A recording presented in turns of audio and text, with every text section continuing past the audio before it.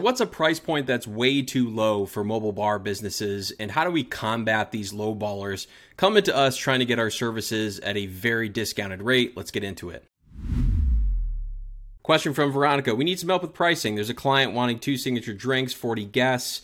Does $550 sound like it's too high? We quoted her at $550 for 3 hours, but she was hoping to get something in the $200 to $300 range, but doesn't seem doable. Before we get into that, check out mobilebarhub.com, free resources for starting and running your mobile bar, and check out Wheelo.io for the all-in-one software for mobile bar owners. First things first is the price does seem very low, especially for us. Our minimum is like $17.50, but we are really targeting a lot of weddings. We don't work throughout the week. We are weekend warriors with our mobile bar, but the price is definitely very low. And for you, it really depends on the mobile bar, the stage of your business.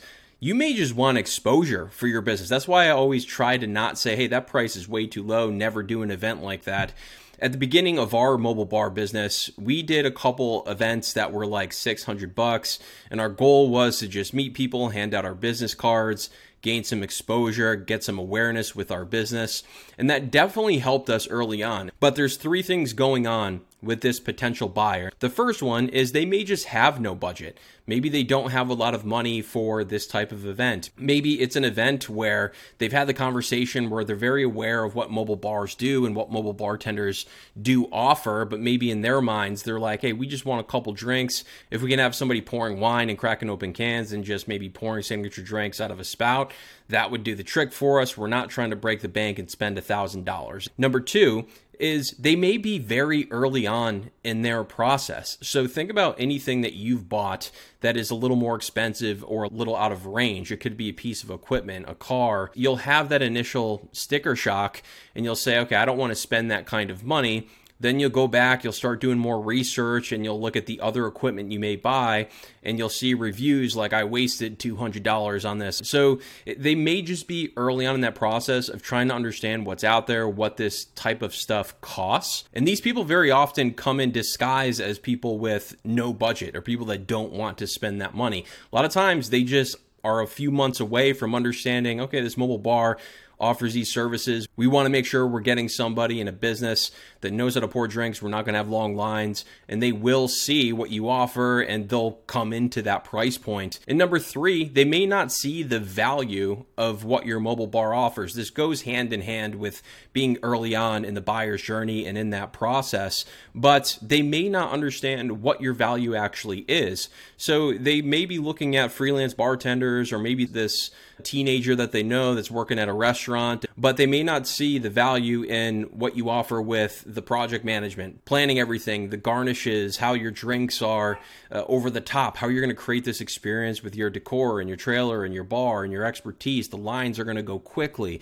Or you may just have the equipment like the beautiful tossware and the bar mats and the shakers and everything that's needed to run an event outside of just simply bartending. And at this point, when you're on the phone and you're talking to somebody through this process, and I'll let them know, hey, naturally, everybody's trying to save on their budget. I completely get it. If you don't want to spend the $1,000 or the $2,000 with us, and you want to get something that is a lot more in your budget for that $200-$300 range, here's what I would do. So what you're going to have to do is get all of the inventory, get the mixers, get the alcohol. The best route forward is to keep this very simple for your event. So get 3 types of hard alcohol like tequila, vodka, whiskey, have 2 signature drinks, have 1 option for beer.